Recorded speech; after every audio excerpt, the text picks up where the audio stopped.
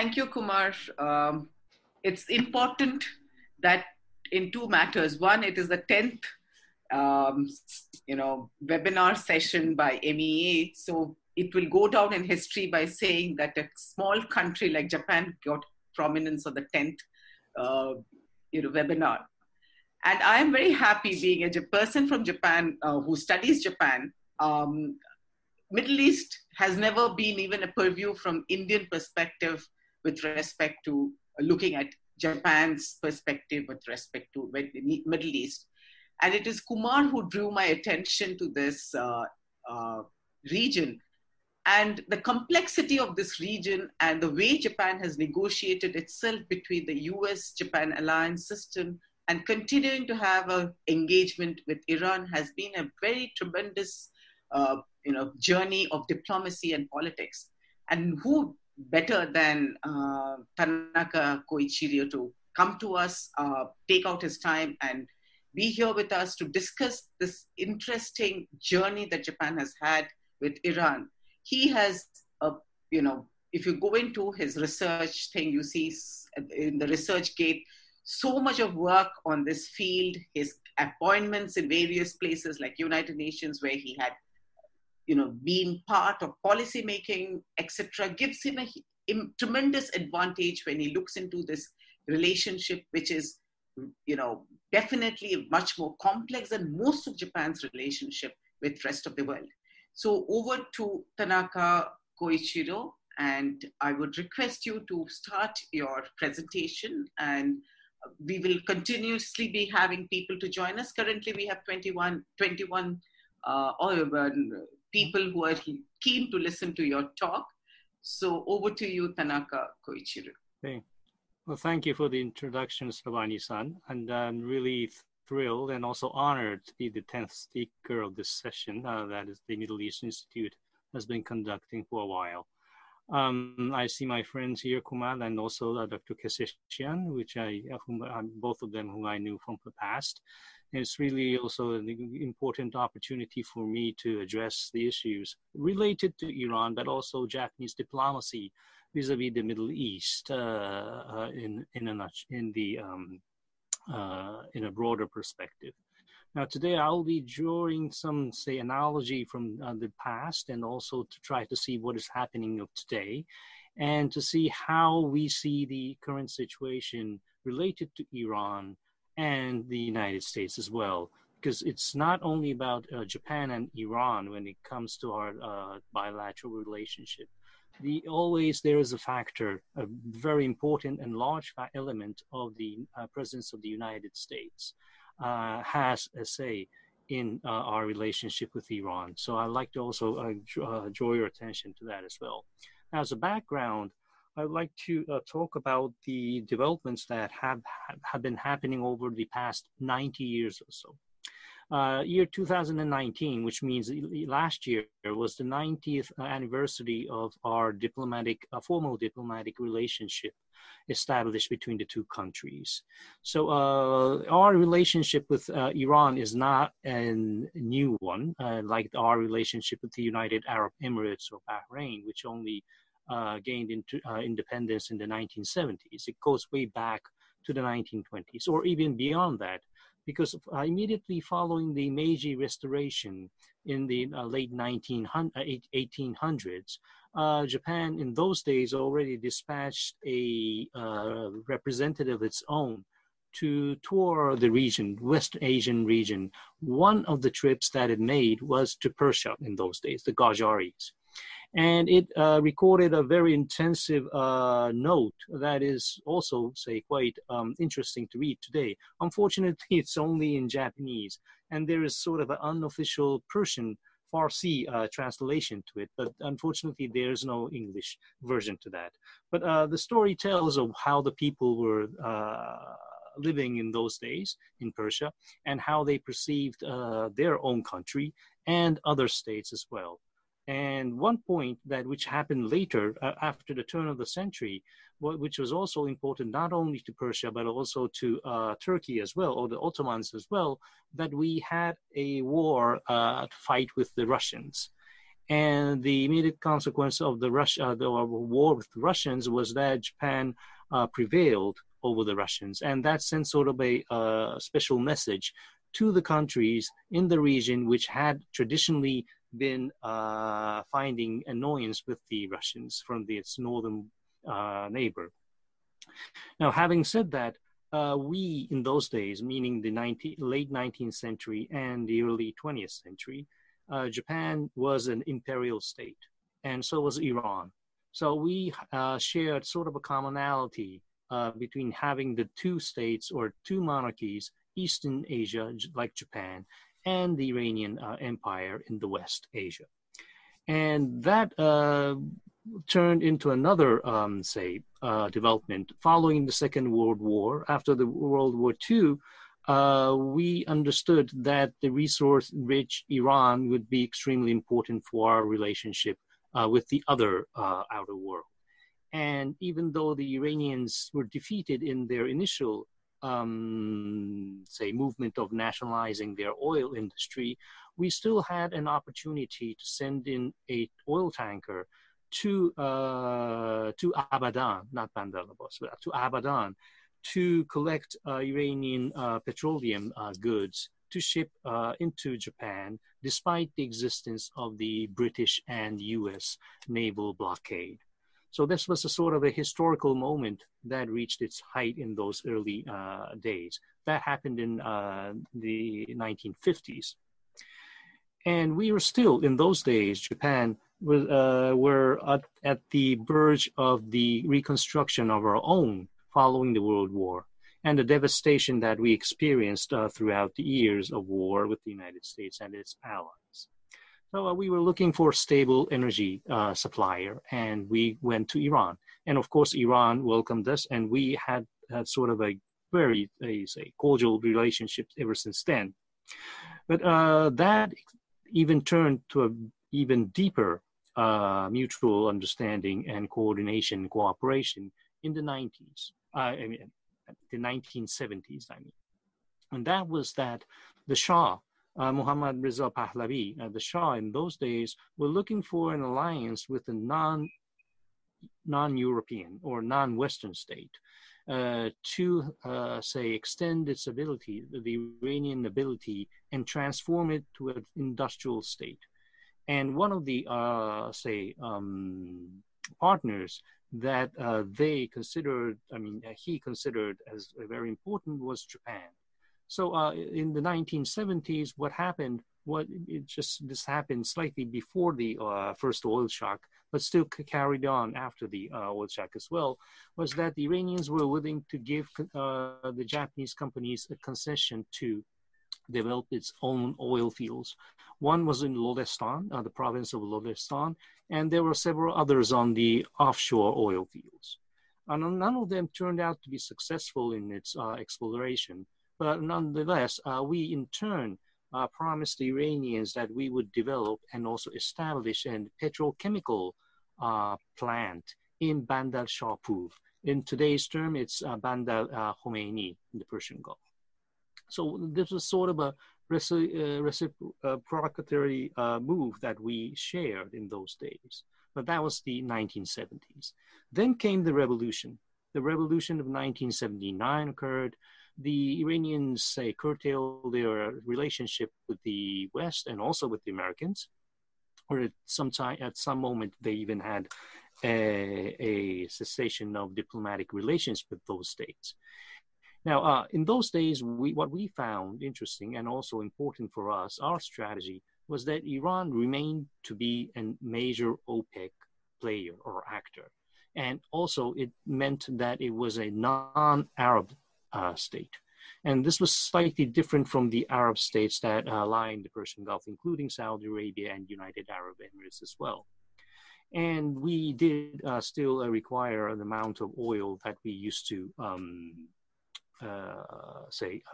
rely on Iran. And to give you an idea of how our reliance on Iranian oil was in those days, was that up in the year 1972, at one year, we were importing roughly half of our total necessity of oil from Iran alone, 47% plus.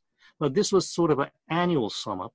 And if you look into the details of month by month, at one point you have like 70% of oil coming from, during a single month, coming from Iran.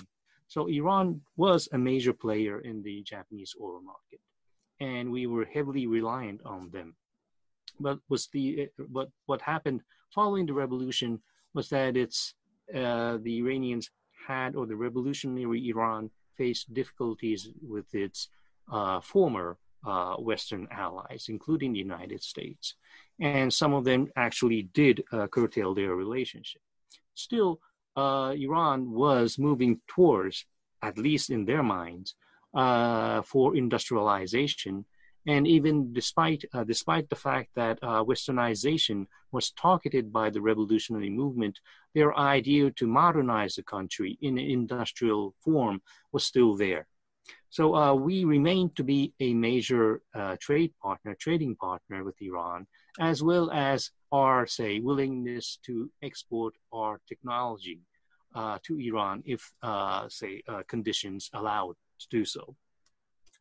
But despite the isolation of the revolutionary Iran, we did proceed with our own diplomacy. Since September 1980, Iran faced the attacks of the Iraqis, which lasted for approximately 8 years.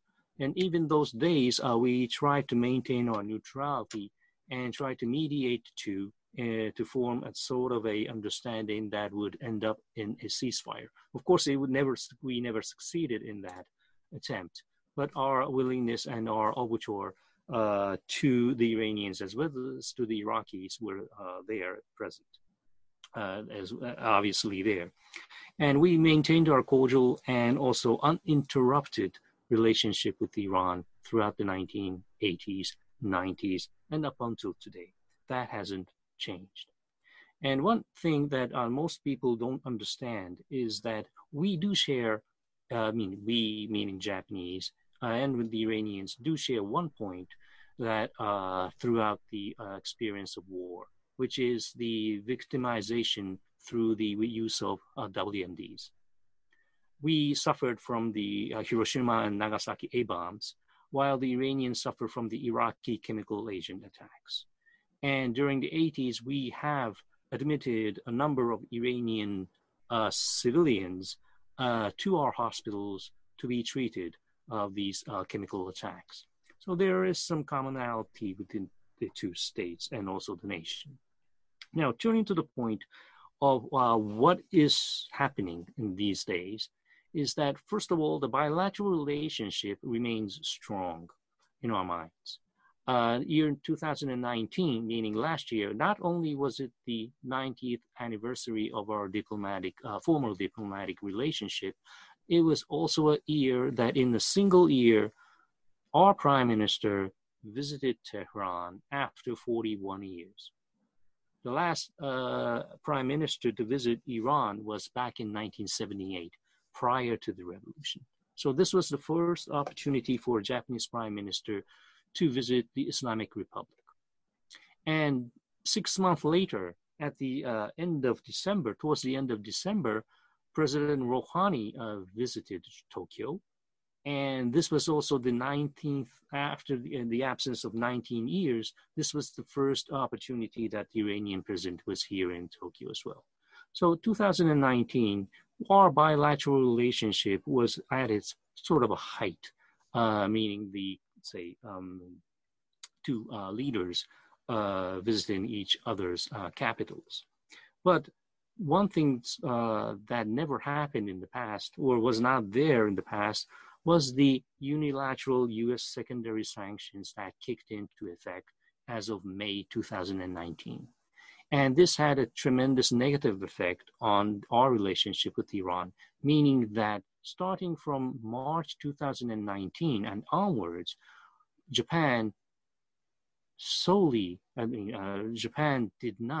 was not able to import a single gallon of oil from Iran. And this has never happened in the past, ever since the 1950s, when we started lifting Iranian oil during the nationalization nationalization process of the Iranian oil industry. And that was the moment. I mean, that was sort of a difficult moment that we are facing, the challenge that we are facing as of today. It remains during the year of 2020 exactly the same. So our governmental statistics tells that during the fiscal year of 2019, which started from April 2019 and went on to March 2020, we have not lifted any single liter or gallon or barrel of Iranian oil. And this is unprecedented. And surely it would have a negative effect, if not today, in the future, of how Iranians would see Japan as a friend or an ally or any partner or a reliable partner in that sense. This was the bilateral issue. Now, the regional issue is also surmounting. Now, in the Middle East, as we have seen recently, the United Arab Emirates is moving forward to establish its full diplomatic ties with the state of Israel. And the Iranians are totally annoyed with that. It was only about yesterday that Ayatollah Khamenei had strongly condemned the UAE decision to establish its relationship and call them as sort of a traitor. But that's not the only issue.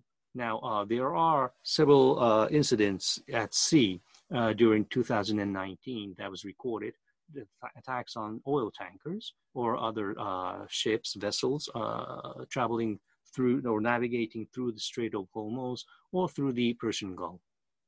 And this has raised sort of a, say, alarming bell here, rang an alarming bell here in Tokyo that what is going on there. Some say that they see the hands of the Iranian Revolutionary Guard, Islamic Revolutionary Guard Corps into these attacks. Some argue that they don't. We are not able to find the source that would tell what has actually happened. But the tension is rising. And not to forget that January 2020, just after the turn of the year, we witnessed an incident that may have led, some say that may have led to the World War III, which also is sort of an exaggeration, but yet there was a heightened tension starting from that point. So the Middle East is in turmoil, and we do have an interest in the Central Asian republics as well. And we have considered that Iran could be a possible gateway to our access to the Central Asian republics, just like I believe India has been eyeing Iran about. And for that matter, we have had our Prime Minister and also your Prime Minister, Indian Prime Minister Modi, have had these sort of discussions or summit meetings to try to coordinate our efforts in, say, curtailing or countering Chinese influence in the region, not only in the seas, but also on land. Now, Iran falls into this category, meaning that the port of Chabahar and its development plans have been sort of a source of interest for India as well as for Japan. We have been trying to, say, delist the region as our, for the Japanese nationals to not, from the no-go zone designation. We here in Japan have this Foreign Ministry of Japan have listed a series of locations, geographical locations throughout the world where they consider that it is not safe for Japanese nationals to be engaged in any sort of political or economic activity or even humanitarian activities. And southeastern part of Iran, meaning Sistan and Baluchistan province, unfortunately falls into that category. But the Japanese government has tried, or somehow tried to circumvent that sort of a listing and have delisted the port of Chabahar and its surrounding areas from that no-go zone, or the so-called red zone that Japanese nationals are not allowed to be there. So despite the fact that we've been trying so hard, and also that we have tried, I think India has equally tried to talk to Washington that the port of Chabahar and the surrounding regions are detrimental for to establish an access or alternative access to Afghanistan and Central Asian states is important and vital. And for that matter, even under President Donald Trump, which has exerted extreme pressure against Iran, the port of Chabahar and its development has been, say, receiving a what you call it, are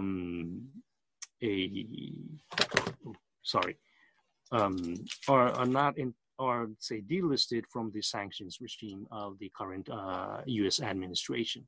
So the waiver that the U.S. president has allowed to give to the development of Chabahar remain to be our, and also India's as well, and also for the Iranians as well, a source of convergence where we could act and also have sort of understanding and cooperation together with us.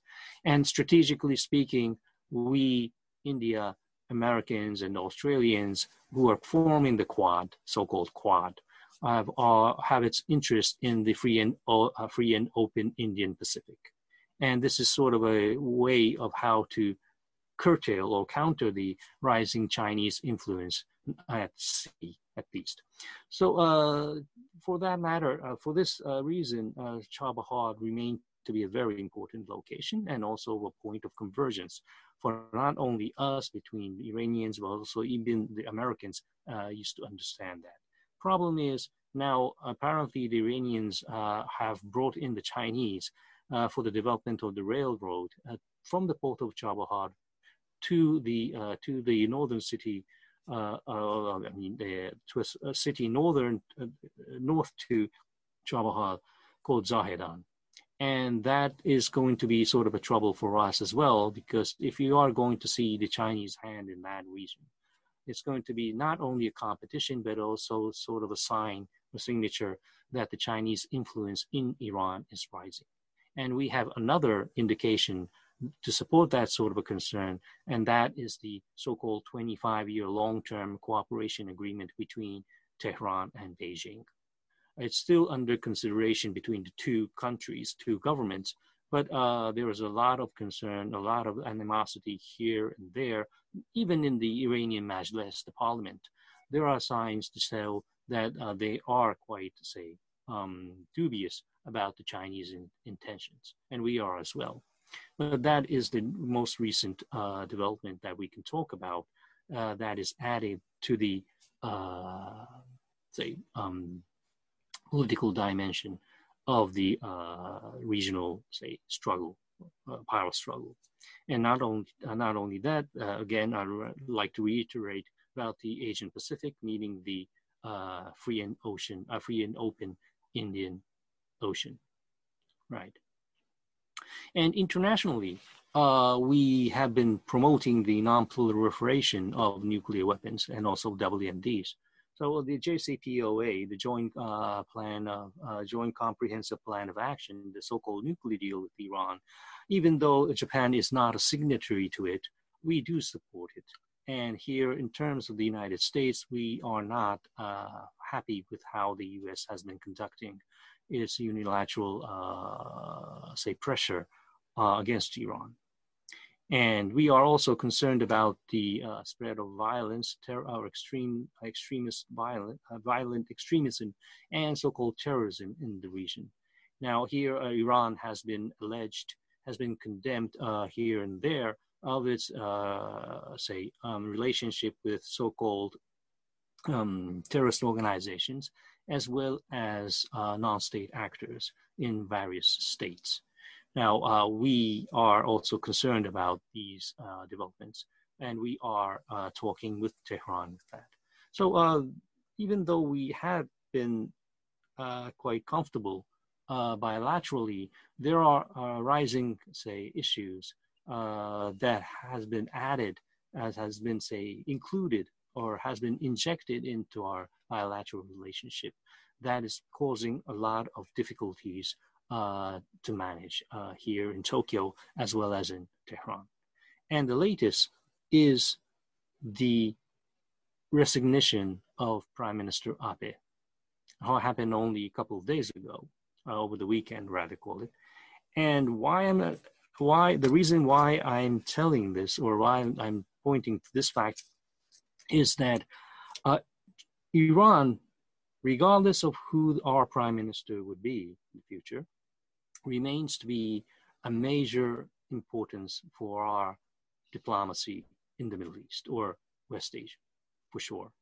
But it was under Prime Minister Abe's initiative, or his government, that actually made possible his visit to Tehran, despite the fact that the Americans were totally against it in the initial stages, and also the return visit by President Rouhani to Tokyo.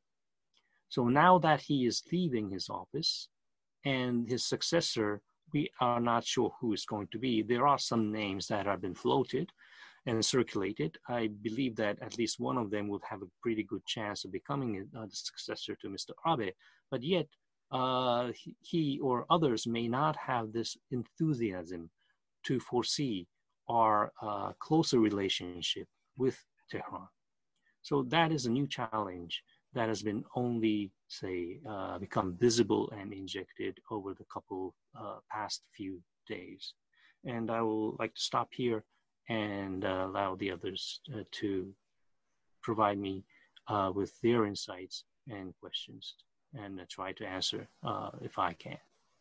Thank you. Thank you, Koichiro-san, Sensei. It's been extremely lucid and very compact journey that you made for 90 years relationship that Japan has had with Iran. Mr. Sanjay Singh is very keen to start off with a question, so I, as a moderator, will hold on to my set of questions and take the audience questions first. Mr. Sanjay Singh, could you please join us? Thank you very much, Professor. Thank you very much, Professor Tanaka, for this very comprehensive talk. And thank you very much, MEI. I think this 10th talk of MEI will be very useful, because getting a perspective of a country which is placed similarly to India on the Iran issue is very useful. We are both Japan and India are largely dependent on external energy sources. And therefore, like India, I think Japan also would view any disturbance, any conflict in the Persian Gulf as extremely harmful to its interests. I'll also like to comment on the question that Mudassir has also posed about there being conversation between Japan and India on the Middle East. And I'm glad that the two prime ministers, as you mentioned, also discussed the Iran situation during their meeting. My question to you, Professor, is what should Japan and India, as members of the Quad group, to deal with the Middle East, and what should Japan and India separately, what initiatives can they take jointly to deal with this region? I thank you. Should I respond? Yeah, please do. Okay. Well, thank you, Professor Sanjay. It's very interesting to hear your views, especially about how the Quad is going to act on the, joint interests in the Middle East or in the Persian Gulf. One point that I missed to talk about was that, yes, today, even though we are not lifting any amount of Iranian oil to Japan in our oil tankers, Iran remains to be a very important actor in the region for us. The basic reason to that is that we consider it's not only about Iran, it's not only about the Islamic Republic. It's not only about the Iranians. We consider that the destabilization of the Middle East or the Persian Gulf region as a whole is going to be extremely disturbing for us, for Asia as well. And for that matter, we are trying to engage Iran, not exclude Iran from any sort of a negotiation package that we can offer. Now here, trying to answer your question, it's very important to know that India is also similar to has similar views with ours, and that sort of a dialogue or an engagement with Iran would be necessary and also be, productive. Unfortunately, we have an administration in Washington that consider that if the other party does not is not ready to admit to is not to give in to the orders or demands of Washington, they are not going to talk to them or so. So it's always sort of a difficulty that we've been facing with Washington is how to convince or how to make the Americans to agree that talking to the Iranians are not in a way appeasing the Iranians. And at least for some while, Washington has been more understanding in that matter during the second Obama administration. But now the era is totally different, or the atmosphere is totally different. One thing that I may suggest, is that we talk to Washington following the elections, I believe, November elections in Washington, in the United States, and have them alter or at least consider a way out of the current, stalemate of both parties only shouting at each other in thin air. But one point, additional point I would like to make is about the Australians. I have friends in Australian Foreign Ministry, and I've had lengthy talks with them. And I consider that their policy vis-a-vis Iran also shifts from administration to administration. It's not a very constant policy that they have vis-a-vis Tehran. And that is going to be also another issue that we need to have Canberra on board as well. Mudassir, would you like me to continue to ask questions, or do you think it's answered out here? I think one part is left out about the tension in the Gulf, and how would one see India and Japan cooperating on this issue. So could you please... One important factor that arose during 2019 was the so-called Operation Sentinel, that several of the Persian Gulf littoral states did take part, as well as Israel joining them from the perspective of intelligence and information gathering and so on and so forth.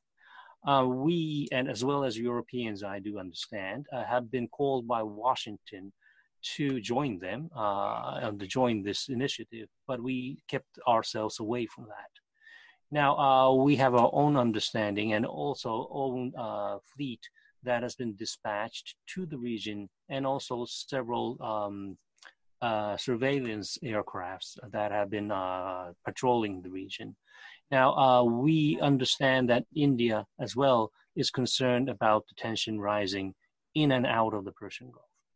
The joint effort may be so that we could have a coordination amongst ourselves, but also indirectly with the Americans, because we have already committed ourselves to the Americans that we would be sharing our information with them, even though our fleet would not be joining our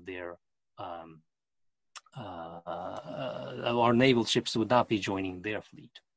So one way is to have our coordination by ourselves, if not under the name of Quad, but if under some sort of a bilateral understanding with Delhi and Tokyo.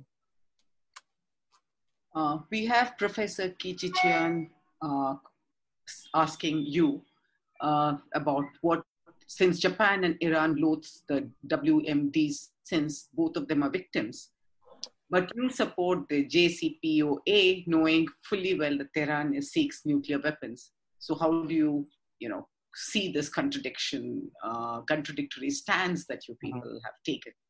Well, I don't perfectly say that the Iranians are seeking nuclear weapons. They are seeking capability to build a nuclear weapon. So there's a slight slight difference in the nuance. But also, you can argue and form your viewpoint. I respect that.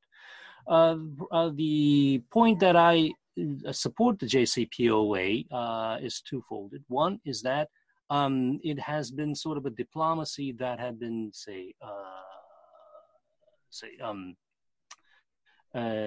diplomatic effort that have been undergoing for quite a while, including a lot of states that have been concerned, not only the Europeans, but also even the United States. And at one point, people would have to understand it's not only about the Iranian intent or the Iranian capability. What they needed to preserve was the NPT, the Non-Proliferation Treaty. And in order to preserve the NPT, any terms or conditions set forth by the parties negotiated with Iran had to honor that. So as long as the NPT is there, the parties to the NPT, the other parties to the NPT, including Europeans as well as the United States, had to understand that sort of an enrichment capability with Iran would remain, but under a strong scrutiny or a thorough and intrusive inspections regime. And that was provided under JCPOA. That is the second reason that I support that. And without the JCPOA, or if that is totally gone and is wrecked, I see that I would foresee that the Iranians would have sort of a free hand and also a pretext in their own hands to go back to their activities in the early 2000s, not the late 2000s, I mean the early 2000s, which would be more of a concern for us, for India, for Saudi Arabia as well. Mutasser then draws your attention to the status of non-oil trade between Japan and Iran. Okay, this has gone to its lowest degree. We hardly see any Iranian goods. We hardly are capable of selling any goods to Iran. It's not only about whether the goods are allowed under the export regimes that we have against Iran. It's also that the transactions through the banking system, the financial institutions, is hampered by the U.S. secondary sanctions. And for that matter, there is visibly very little that you can see. Most of them are related to humanitarian goods. That is quite essential in those days under the spread of COVID-19 virus. You then have Ankita Sanyals asking you about how you see China's interest and Japan's interest in the Strait of Hormuz, and how do you think it will impact the Japanese interest to connect with the Central Asian via Iran? I think you partly answered it during your presentation, but right. I think you can give a little more clarity on that. Yeah. Well, when I talked about how Iran is important, or how the stability of Iran would be important for the rest of the region, including the Arabian Peninsula, I meant that it also applies to Asia. That includes India, that includes South Korea, and in Taiwan, and also China. So for that matter, the freedom of navigation through the Strait of Hormuz is sort of a condition that we both cherish, meaning the Beijing and Tokyo, we both want to see that, acknowledged and also, maintained in that matter. Now, in Asia, I mean, talking about Central Asia, this is going to be another set of questions, I believe. It's not only sometimes that relates to China, but also with Russia as well. I won't go into the issue of Russia today that much.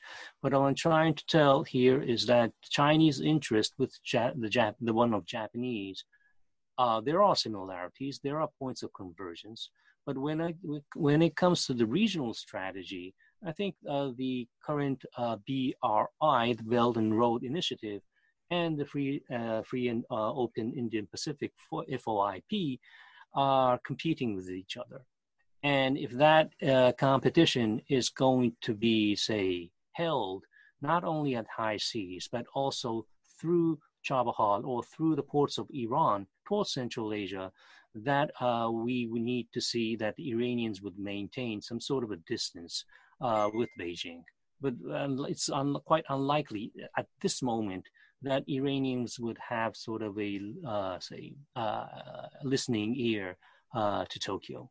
So we may have to wait until the next U.S. president to see whether they would reverse their actions against Tehran or not.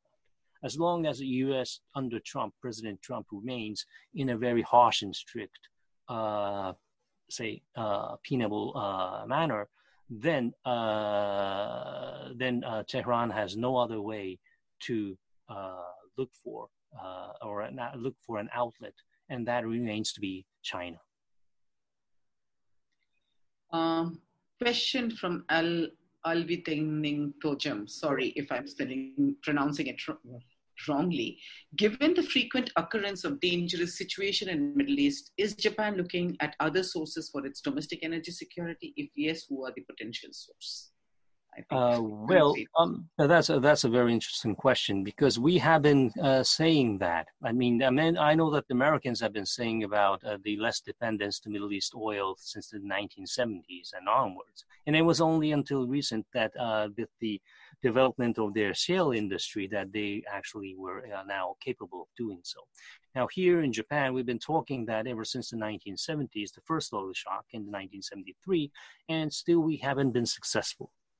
A couple of months ago, we recorded another high, record of 93% of our oil coming from the Strait of Hormuz, through the Strait of Hormuz. So that tells that we are still dependent extremely on it, and even though we talk about it, and that we need to, diversify our resources. We have done that for coal, we have done that for natural gas, but we haven't been successful in oil. And that remains to be so. But one point that I would like to stress here is that the amount of oil that we are lifting from abroad or importing from abroad is diminishing. 20 years ago, it was more than 5 million barrels per day. In these days, it's less than 4 million. And with the current situation of this COVID-19 disastrous economic downturn, we are really down to 3 million. So the total volume that we import from abroad is diminishing year by year, month by month. That's quite so. But still, if you look into the context of from which region, which country, our dependence on Middle East oil is extremely high. And here, I've talked about the year 1972 when we lifted around half of our oil from Iran alone. Today, the same situation is there, but the country is Saudi Arabia. More than 40% of our oil is coming from Saudi Arabia alone, and 25% or so is coming from the UAE. So those two combined, we are lifting like 2/3 of our oil from these two states. And although we talk about diversification, we haven't been successful. So that's the reality. And I see that because it's going to remain so. Oh, God. Mr. Singh points out a very interesting, I think, thank you for bringing it up into this forum's discussion. What is Iranians' hope proposal, and how do you look at it, and what is your reaction to this entire proposal? Oh, that's an interesting interesting question. Yes. It was quite interesting even for me to see or hear that the Iranians talked about an external cooperation with their own initiative, because their previous or long-standing, say, policy or strategy vis-a-vis the Persian Gulf and the Strait of Hormuz was that they do not want to see external power or external states, extra-regional states, in having any say or hand in it. But here, when they talked about, or the President Rouhani talked about it in September 2019 at the UNGA, he did have bilateral talks with the Chinese leader and also to Prime Minister Abe. In both cases, the Iranian president raised some sort of a cooperation or possible cooperation with this HOPE initiative with China and also Iran. We never, say, responded to it. And I don't know how far the Chinese have, responded either positively or negatively to that. But seeing the most recent cooperation, long-term cooperation agreement between Beijing and Tehran, maybe that might be coming in the future. We have a question which talks about how do you see Japan-Iran relationship post-COVID cooperation? So that's again, and you, I think, probably it's a very futuristic right now with Japan's crisis of leadership. So, but yet, if you could throw some light on it. Well, yes, at least for the time being, for a humanitarian gesture and for a humanitarian reason, motive, we have provided one of our possible, medical care agents to Iran for the clinical testing. Unfortunately, this agent called Avigan, which was developed by a Japanese pharmaceutical company, has proven negative to have any sort of a positive effect on the patients or those who have been infected of the virus. We have provided this Avigan, this medicine or possible medicine to not only to Iran, to several states in the region, as well as other states in Europe as well, but none of them proved to be successful so far. And I think that was the only major overture that we have presented towards Tehran on this COVID matter. Regarding the post-COVID eras, well, first and foremost, we need to see the sanctions lifted, or at least to see the U.S. administration change course on its sanctions policy vis-a-vis Iran. Other than that, there is very, very little that we can do with them, especially within the economic sphere. Ahmed asked something which is, I think, very upfront in with respect to Japan and Iran relationship, is considering that US is making efforts to impose the arms embargo on Iran. How will Japan counter the position? And I think you can sort of take the next question also along with it, which talks about impacting Japan's relationship with Israel due to the UAE and Israel's agreement. Well, yes. Regarding the U.S. move to reinstate the UN arms embargo, or to say extend the expiring UN arms embargo against Iran, from a legal viewpoint, we consider that the U.S. move is null and void. But we haven't voiced that in concern that it may antagonize Washington or personally President Trump. Prime Minister Abe is known to have a very sincere and cordial relationship with the U.S. president. But for one reason is that he has avoided in annoying or discussing anything that would annoy President Trump. And if we are to take a sort of a certain position vis-a-vis the UN arms embargo, then that is going to be sort of a source that would infuriate the U.S. president, and that is unlikely under the Prime Minister Abe's initiative. But maybe the next prime minister may have his own different ideas. He may side more even further with President Trump and the United States. And then we may voice our support to the U.S. Motives and its actions in the Security Council, although we are not currently the member of the UN Security Council. Now, with regards to the Israelis, yes, we do have a sincere relationship with them, and we also voiced our support of the UAE's decision to establish its diplomatic relationship with Israel. And that from one point that we consider that relations should normalize with other states. It's not only about us with other parties, other third parties with other third parties is also welcomed in that source. And if it would lead to any sort of a, say, the escalation of tension in the region, that would be also welcomed. Because if you consider that the Palestinian issue is an issue for all the Arabs, and if you consider that the Arabs are united in the issue over the Palestinian cause, then we would see another century lost in the future. Maybe nothing would be happening in the future. If we see that there is at least one state moving to another direction, that may lead to other states following suit, and gradually the normalization of relationship with other Arab states in the region may occur. So we have welcomed the move. But personally speaking, I do not see that is going to lead to a,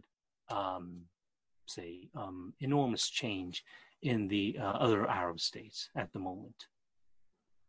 It was for the United Arab Emirates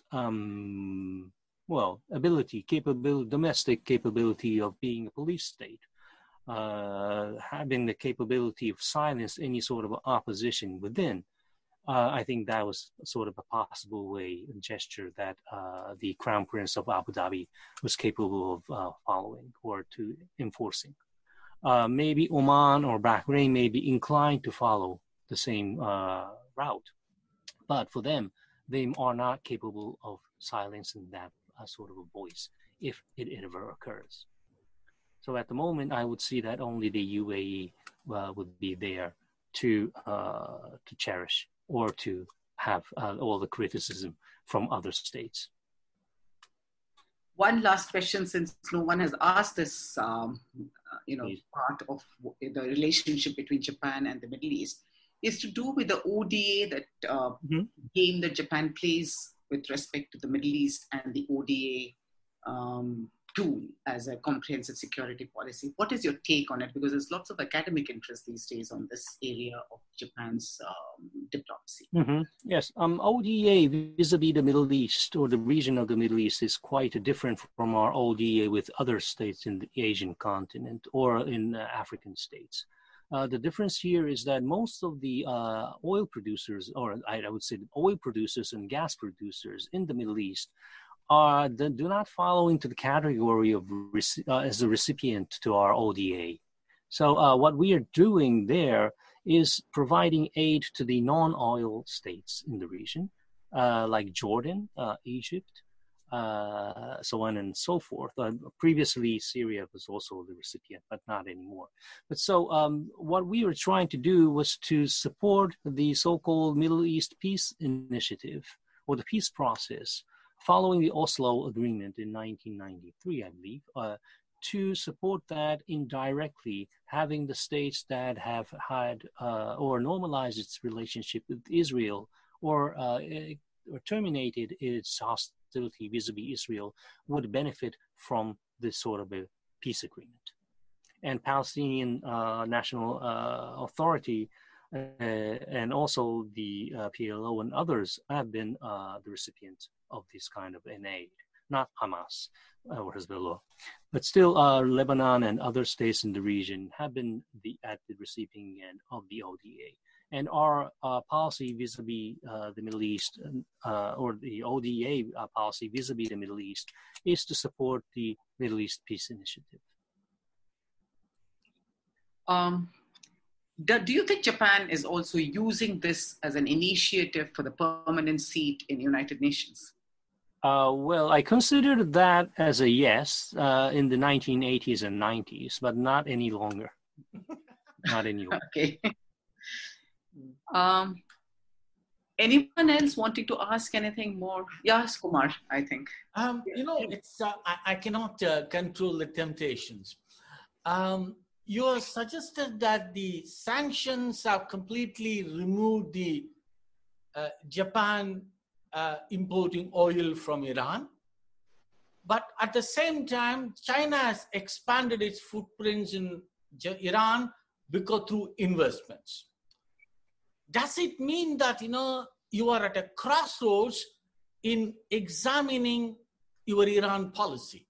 Because at one level you face American pressure, at the other level you face a Chinese pressure.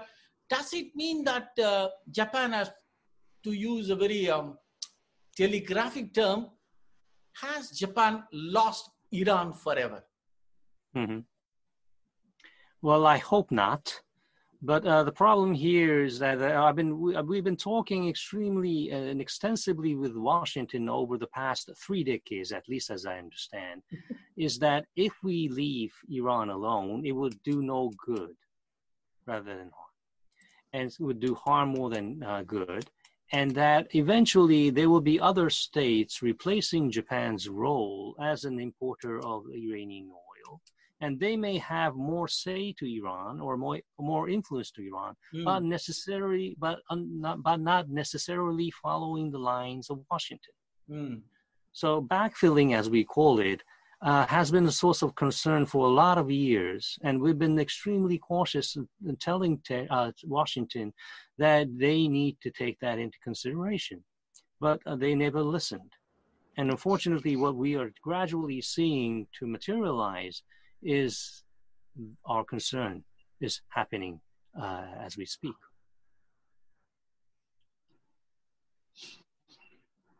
Any more questions? I don't see anything anymore in the chat box, but anyone who would openly want to ask a few questions?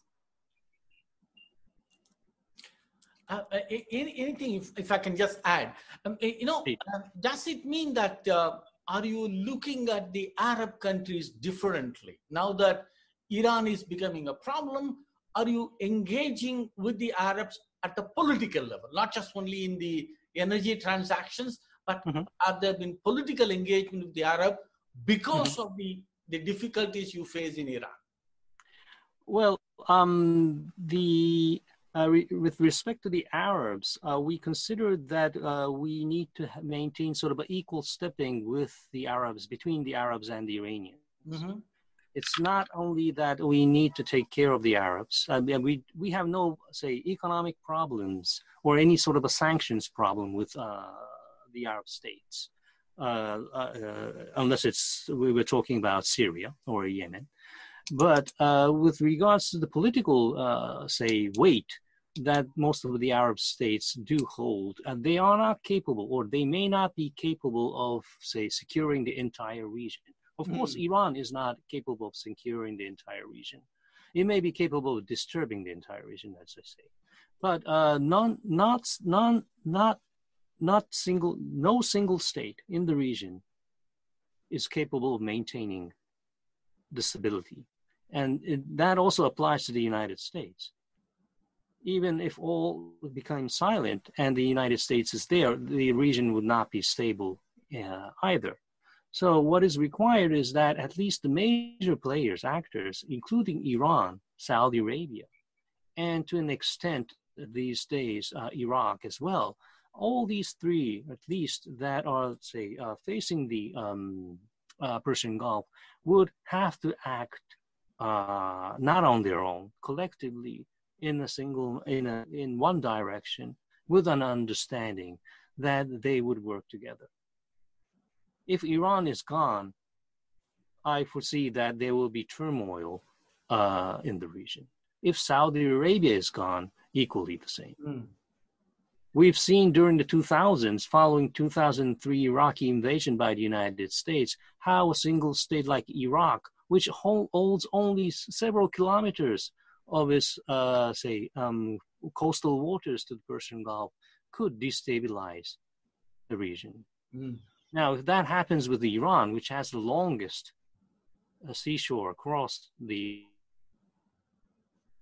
be disastrous, and so is Saudi Arabia, UAE equally. So there needs to be a certain understanding that all of them is required to be there.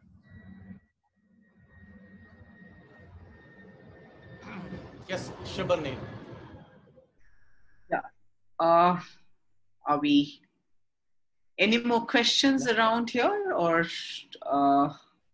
do we look at? Yeah.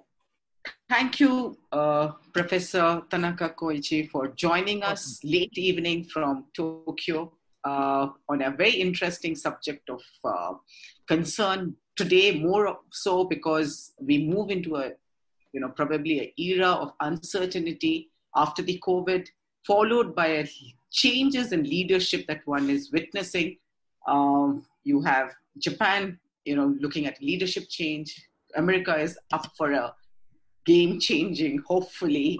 And we see more stabilities originating within the alliance system, which has also been part of it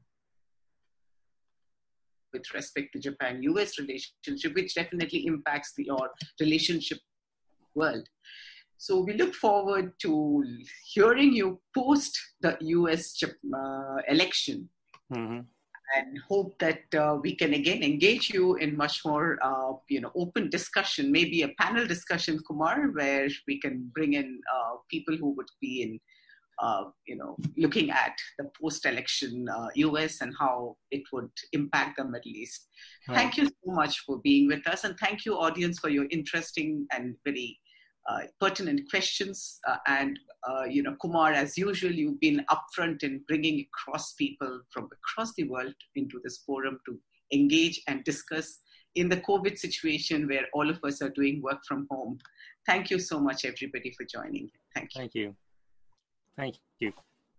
Thanks. Bye.